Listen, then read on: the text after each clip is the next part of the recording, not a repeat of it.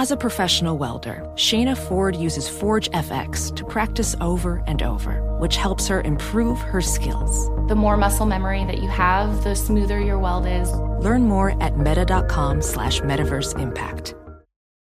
You know success when you see it. Or you think you do. The people in the spotlight. But what about those small business masterminds who succeed at making their money work harder? They do that by having a business bank account with QuickBooks Money, which now earns 5% annual percentage yield. Making your money work as hard as you do?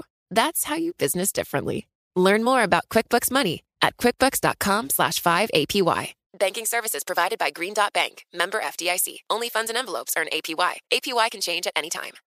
Live from our nation's capital. This budget thing is going to do nothing. Space Force, I still think it's interesting. President Trump not playing his cards yet. Headlines, policy, and politics colliding. Bloomberg Sound On. The insiders, the influencers, the insights. I would rather see a congressional solution. It's part of my DNA. The Senate map in 2020 looks a lot different than it looked in 2018. You really have a divide within Team Trump. The president has to do exactly what people sent him here to do, which is to get it done. This is Bloomberg Sound On with Kevin Cirilli on Bloomberg 99.1 and 105.7 FM HD2. The politics surrounding the whistleblower. Tonight, new details as the White House battles down for what is shaping up to be political battle even bigger than the Mueller investigation, and Senate Majority Leader Mitch McConnell standing strong with President Trump.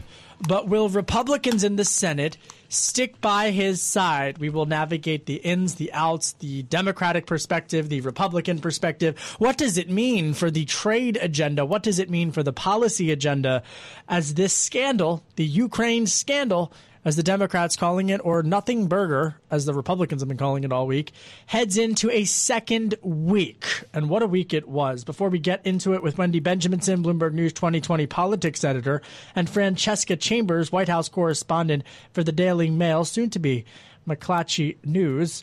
Coming up later on in the program, we're going to check in with Brian Hook. I'll play for you that interview from Bloomberg Television. He's the U.S. Special Representative for Iran. Some major developments on the European front as it relates to Iran. Europe now saying that Iran was, in fact, behind potentially that Saudi Aramco drone attack from earlier this month. A lot to get through. Remember, the UN General Assembly meeting concluded earlier this week. But domestically, it's all about, well, Ukraine. And the president tonight is now hunkering down to a new political reality that faces him in the short term that could have long-lasting implications into the next election year and beyond. Of course, I'm talking about the whistleblower report that capped off a dizzying week on Capitol Hill. We have new details tonight that House Speaker Nancy Pelosi is saying that the House Intelligence Committee is fully prepared to be meeting during the House congressional recess to continue with the investigation. We're also hearing that the House is preparing for some type of public hearing with Rudy Giuliani, the former New York City mayor, and of course now the president's personal attorney, whom the whistleblower alleges was going to Ukraine to really act as the go-between between President Trump and the Ukrainians. And now he's in a back and forth with members of the intelligence community. Here with me for the hour, Wendy Benjaminson, Bloomberg News 2020 politics editor, Francesca Chambers, White House correspondent for the Daily Mail. Thank you both for being here. Wendy, I'll start with you. All right, we've concluded a dizzying week. Here we are heading into the weekend. What changes for the president come Monday morning? There are tremendous changes for the president. He now is facing, I think, the most serious threat to his presidency since he was elected. The difference between this and the Russia investigation is that was all based on, anonymous sources and things we didn't know and secret conversations that happened, overseas. And here we have the transcript of the phone call and a report by a whistleblower who was, did some actual reporting on his or her own to tell us what the reaction was in the White House. And so this is a particularly dangerous time for the president, I think. Let's take a listen to what House Speaker Nancy Pelosi had to say when she was discussing yesterday, just summing up all of summing up the week. Here she is. This is a very sad time for our country. I say this to you with great sorrow and prayerfully, that we are at a place that I hoped we would never be. I never thought we would see a president take the actions that he has. So there you have it, Francesca Chambers, White House correspondent for the Daily Mail. What changes for Democrats come Monday morning?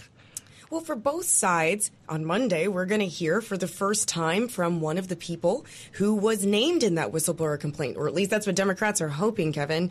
The first person that they plan to summon is the former U.S. ambassador to Ukraine, and that they outlined in a letter that they sent to the Secretary of State today, asking him for documents. Well, not asking anymore. Now they are demanding. They're subpoenaing them. Yeah. They're subpoenaing them. But so far, they're still requesting testimony from current and former State Department officials. But we heard Adam Schiff today say that he plans to subpoena them too if they do not agree to testify of their own volition. And there's now questions as to whether Attorney General William Barr knew anything about the whistleblower, and when you read that 9-page document, the whistleblower report document, whatever you want to call it, Rudy Giuliani is a central key figure here.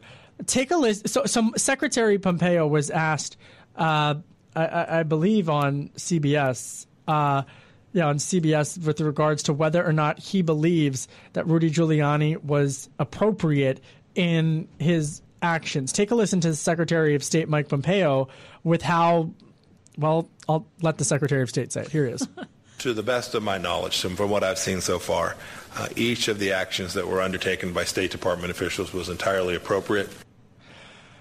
I mean, he's not throwing Rudy Giuliani. He's not criticizing Rudy Giuliani, but he's also not saying Rudy Giuliani is performing appropriately, Wendy. Right. Well, it's a tough spot for the Secretary of State to be in. It is, but how can you say Rudy Giuliani is behaving appropriately? I mean, he goes on TV and he throws – there are times when Rudy Giuliani throws Trump under the bus. You know, it's like he said one point before the reports were actually out, he said, well, I don't know if he offered – to hold up to offer a quid pro quo. I can't say that for 100%. I mean, and this is Trump's lawyer, the one guy who should be actually, doing everything he can to protect Trump, and even he's not doing it.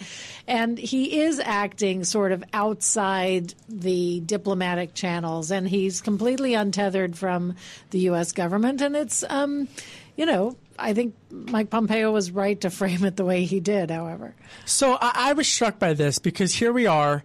There's been so much said, there's been so much written, there's been so much tweeted about the developments as it relates to Ukraine. And we finally have a poll out for how Americans are interpreting this and how they are how they're viewing it. And it's this Morning Consult poll. A good friend of the program, Eli Yoakley, over at Morning Consult, flagged it for me.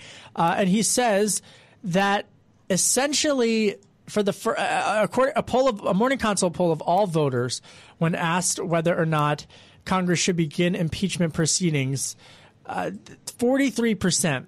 Polled of all voters, 43% said yes, 43% said no, 13% have no opinion.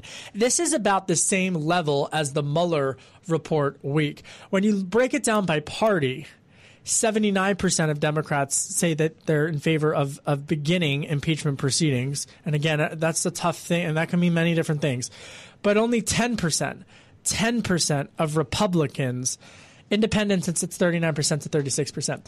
So this is still, Francesca, an incredibly polarizing, politically tribalism story. And that's what the White House is counting on. Right. White House officials have been brushing this off and saying that, like the Mueller report, they expect that this will blow over and that it would be a complete and total overreaction for them to start, let's say, getting some outside counsel, hiring some more lawyers. To them, this is just more Democratic oversight. Do we know what McConnell's saying, Francesca? I don't know that we've heard from McConnell because we heard not this afternoon, but earlier this week, when the transcript came out, pre-whistleblower complaint, he said in a statement to Politico, quote, "I've read the summary of the call. If this is the launching point for House Democrats' impeachment process, they've already overplayed their hand. It's clear there is no quid pro quo that the Democrats were desperately praying for," end quote. That was in a statement to Politico, Wendy. So McConnell is arguably the person who decides whether or not this becomes transforms from a political story into a constitutional one. That's right. He does. And at the moment, it doesn't look like the Senate will take the action. And just to remind people of their sixth grade civics class, the Schoolhouse Rock. We should get the Schoolhouse Rock. I was in a Schoolhouse Rock play in 8th grade. So I just want to say that. Sorry. Okay. It has nothing to do with this. Sorry, beginning Anthony. Of Kevin Cirilli's career. Yeah. Or the end. But the House will vote may vote, if they do, if they vote to impeach the President of the United States, what that means is it's similar to an indictment. It says there's enough to charge him. Then there's a trial in the Senate, if the Senate agrees to hold a trial. And if they do, it is the Senate that could convict or acquit. The Senate acquitted Bill Clinton in 1996.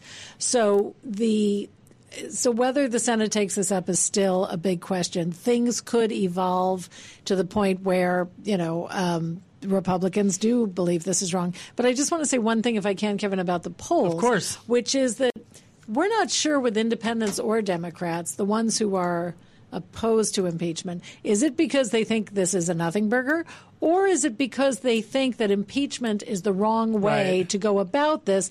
And there is a very real concern and risk that if the Democrats the House impeaches him and the Senate won't take it up and he is acquitted or acquitted by lack of action, then Trump has been witch hunted, and there's a very real sympathy in the country, and he could be reelected, which, would be bad for Democrats.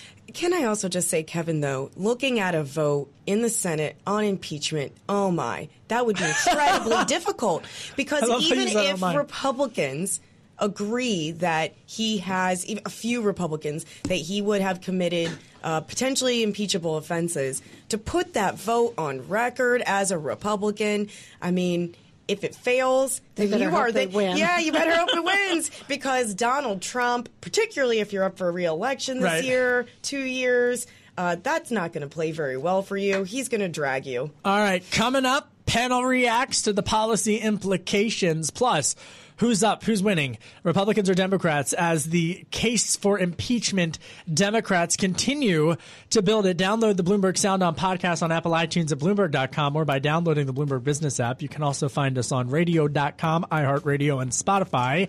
I'm Kevin Cirilli. You're listening to Bloomberg 99.1. You're listening to Bloomberg Sound On with Kevin Cirilli on Bloomberg 99.1 and 105.7 FM HD2. I'm Kevin Cirilli, Chief Washington Correspondent for Bloomberg Television and Bloomberg Radio. From Hillary Clinton, remember her? Hillary Clinton, she's saying that we knew he was a corrupt businessman who cheated people. We knew his campaign invited foreign adversaries to tamper with our elections. And now we know that in the course of his duties as our president, he's endangered us all by putting his personal and political interests ahead of the interests of the American people. Hillary Clinton was at Georgetown today, folks, talking about this, the Ukraine scandal story. Wendy Benjaminson's here, Bloomberg News 2020 politics editor. Francesca Chambers, White House correspondent for the Daily Mail. Coming up, we're going to play for you my interview with Brian Hook, the U.S. Special Envoy for Iran, and a lot of developments on the foreign policy front. So I'm excited that we can dabble away from this Ukraine story for just a second. Okay, so I was talking to some sources up on Capitol Hill earlier today, Francesca, who say that Speaker Pelosi likely wants to see articles of impeachment by Thanksgiving and have all of this wrapped up by the end of the calendar year, which means we head into 2020 in January, a month before the Iowa caucus, with this done.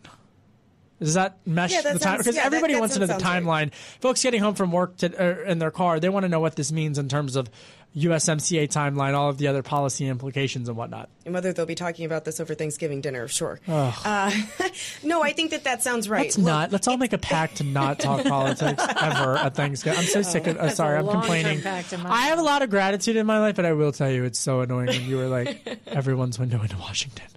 Sorry. But I do think that that's accurate, because the worst thing you want to signal heading into an election year is we have no faith in whoever our Democratic nominee is. So we feel that if we don't act now to get the president out of office, this might be our last chance. So you either want to, if you're going to do it, you want to do it. You want to do it this year before the Iowa caucuses. It's definitely not something that you want to be doing amid the presidential primary, no doubt. Wendy?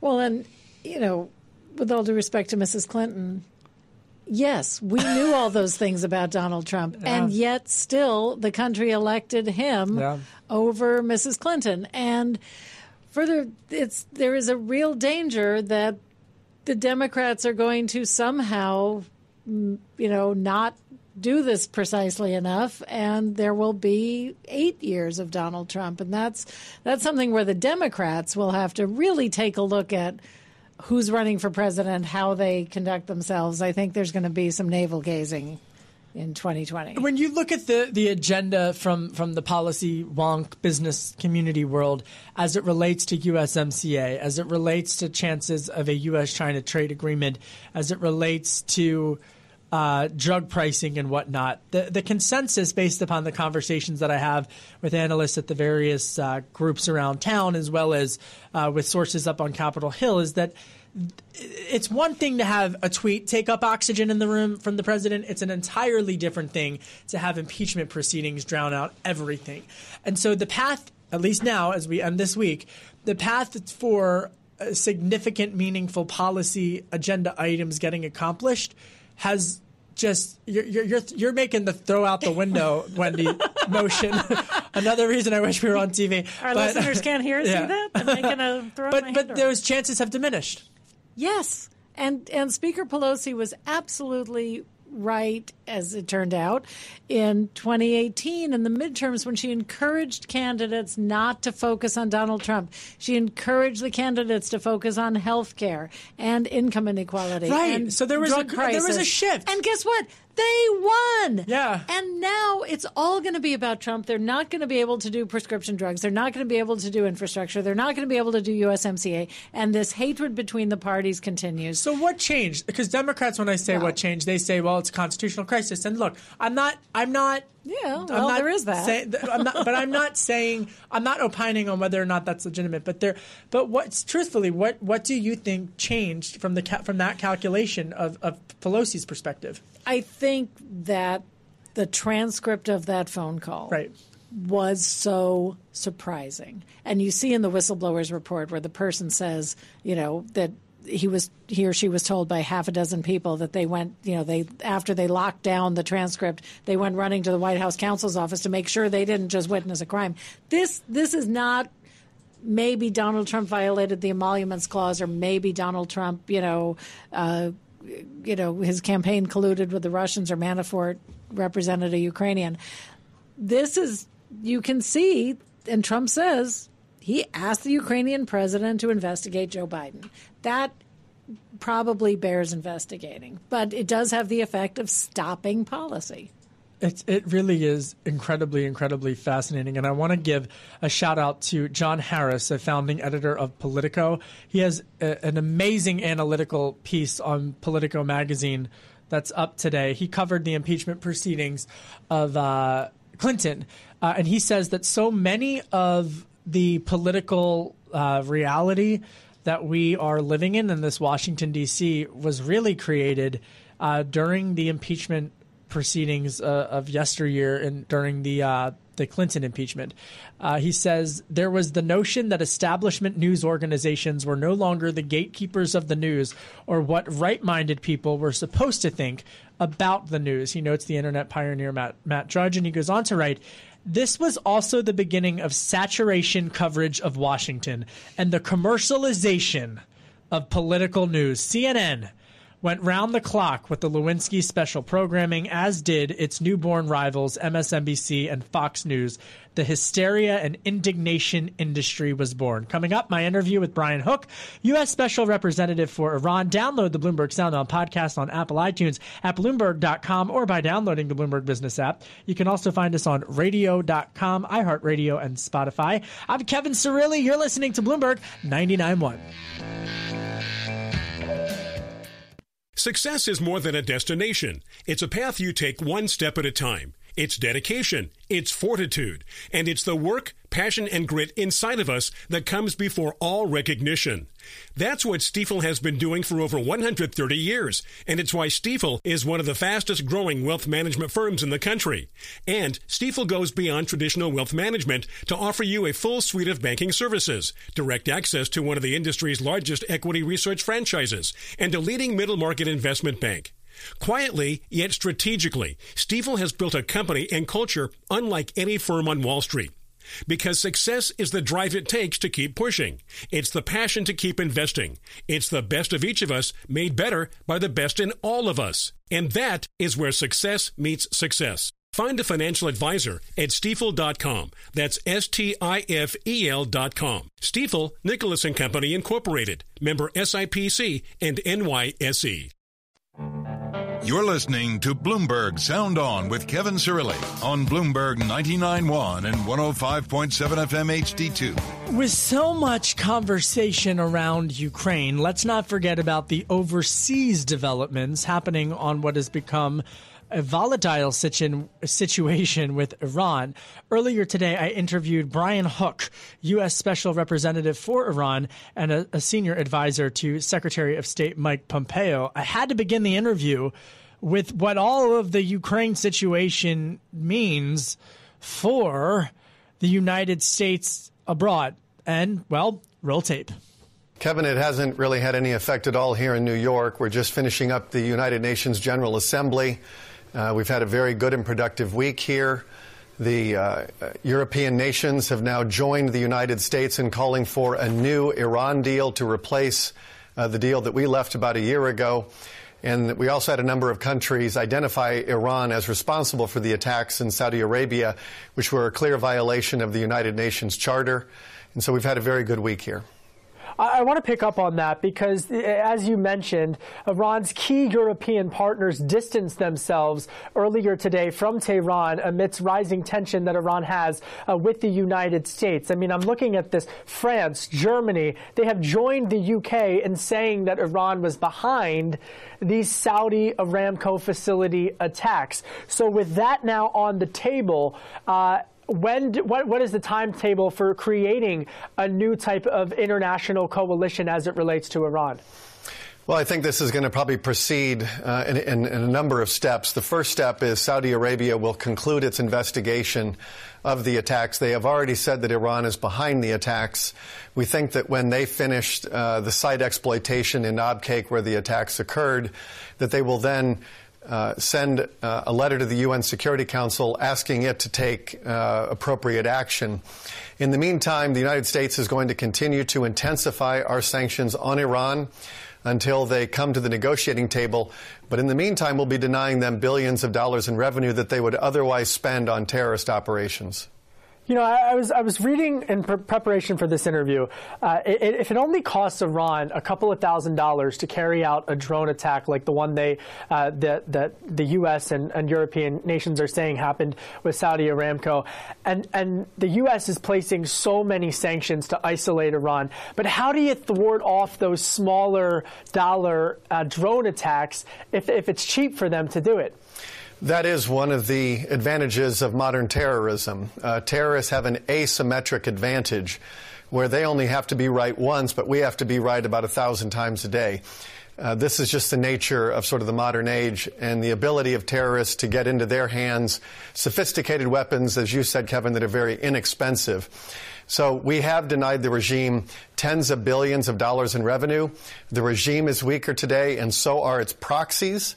We have been able to deter and disrupt a number of Iranian attacks that they've been looking to execute since May, but we have not eliminated the asymmetric advantage that they have. President Trump tweeting out earlier today that he is not willing to lift any of those sanctions. In terms of the reaction for Iran, President Rouhani of Iran saying that the U.S. had offered to lift sanctions in exchange for talks. Do you have any response to that?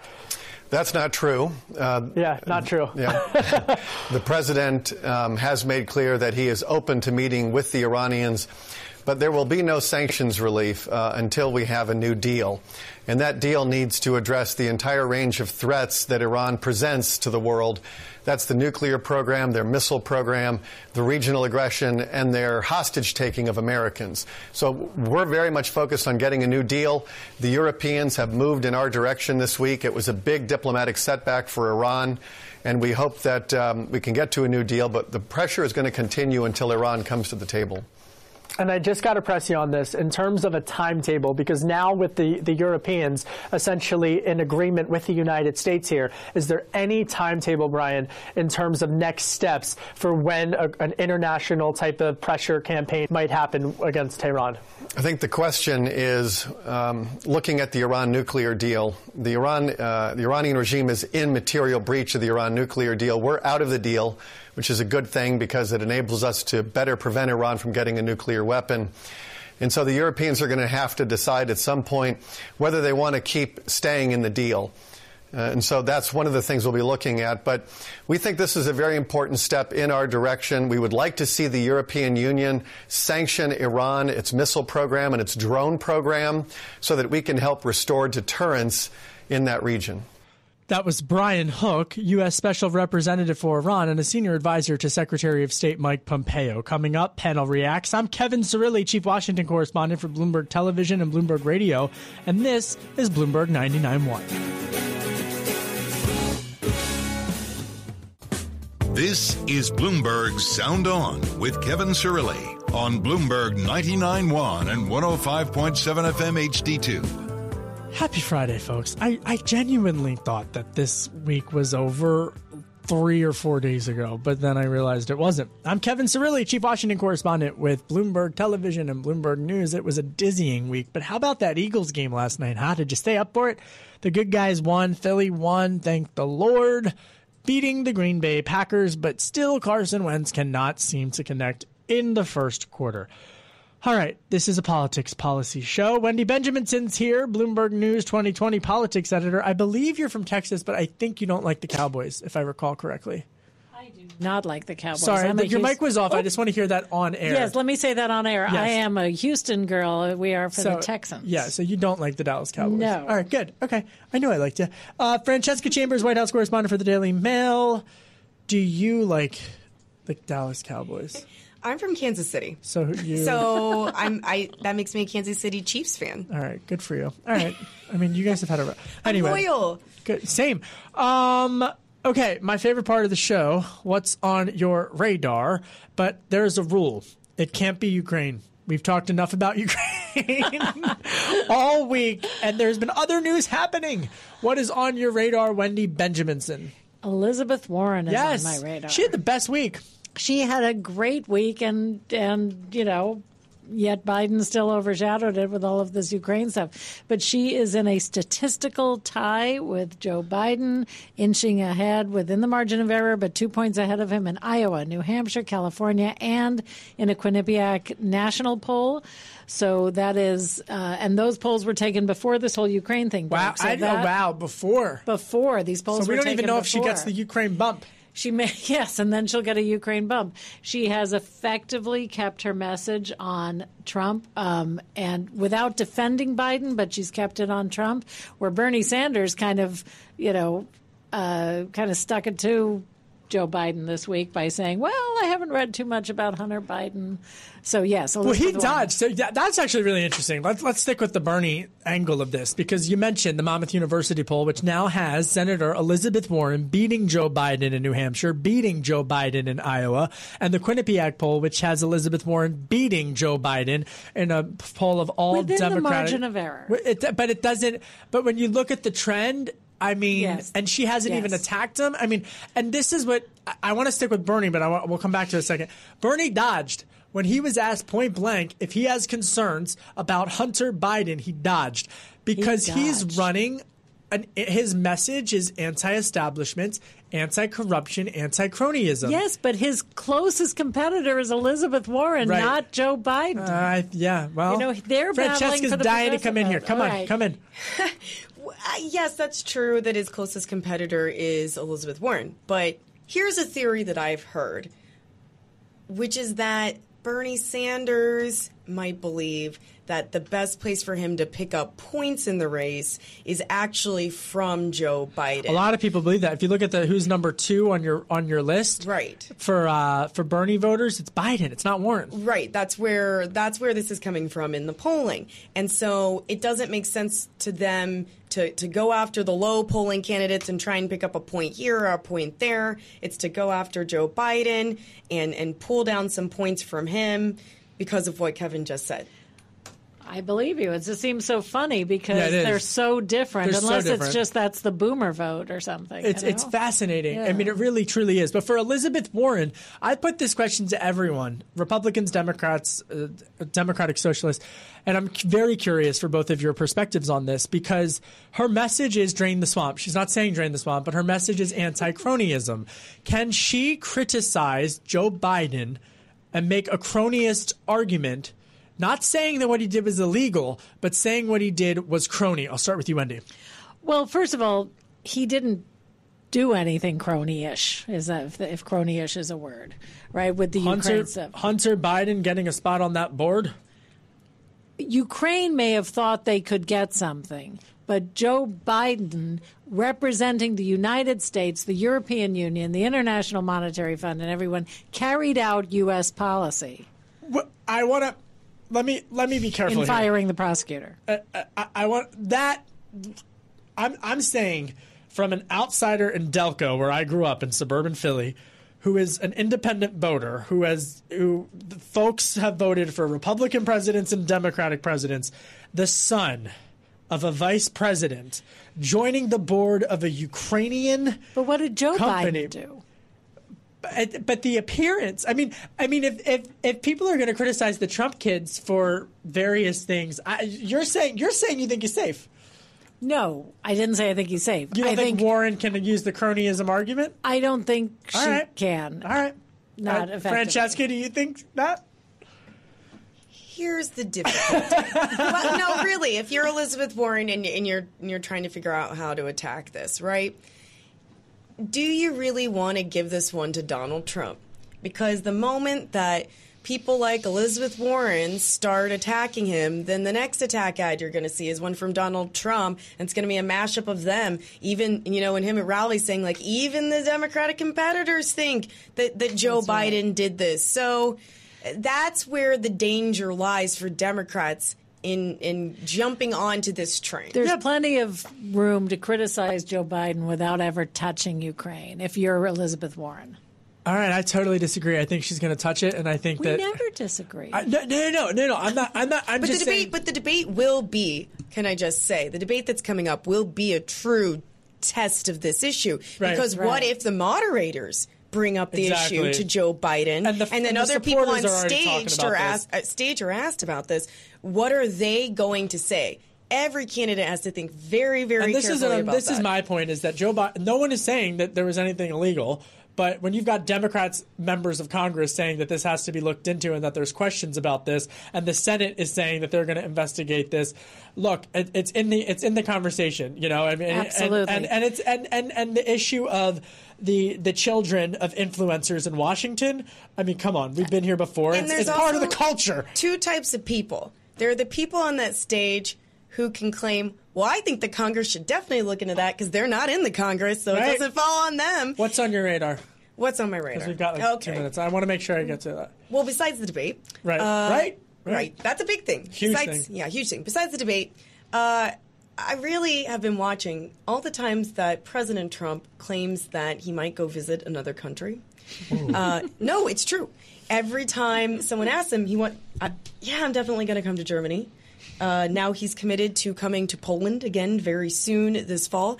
But the most interesting one was when, over the weekend, he claimed that he could go to Mumbai to watch the NBA game that will be taking place in India for the very first time, which was not something that had ever been suggested before. And this game is taking place on October 4th or 5th, so I think it's pretty clear that he's not going. That's not going to happen at this point. But it is so difficult for the White House when the president says things like that have a real expiration date. And I'm curious as to whether he will also follow through and go to Australia this year, because they invited him for the golf game. And that's going to be hard for him to turn down. All right, golf will be hard for him. What's on my that's fascinating. That's great.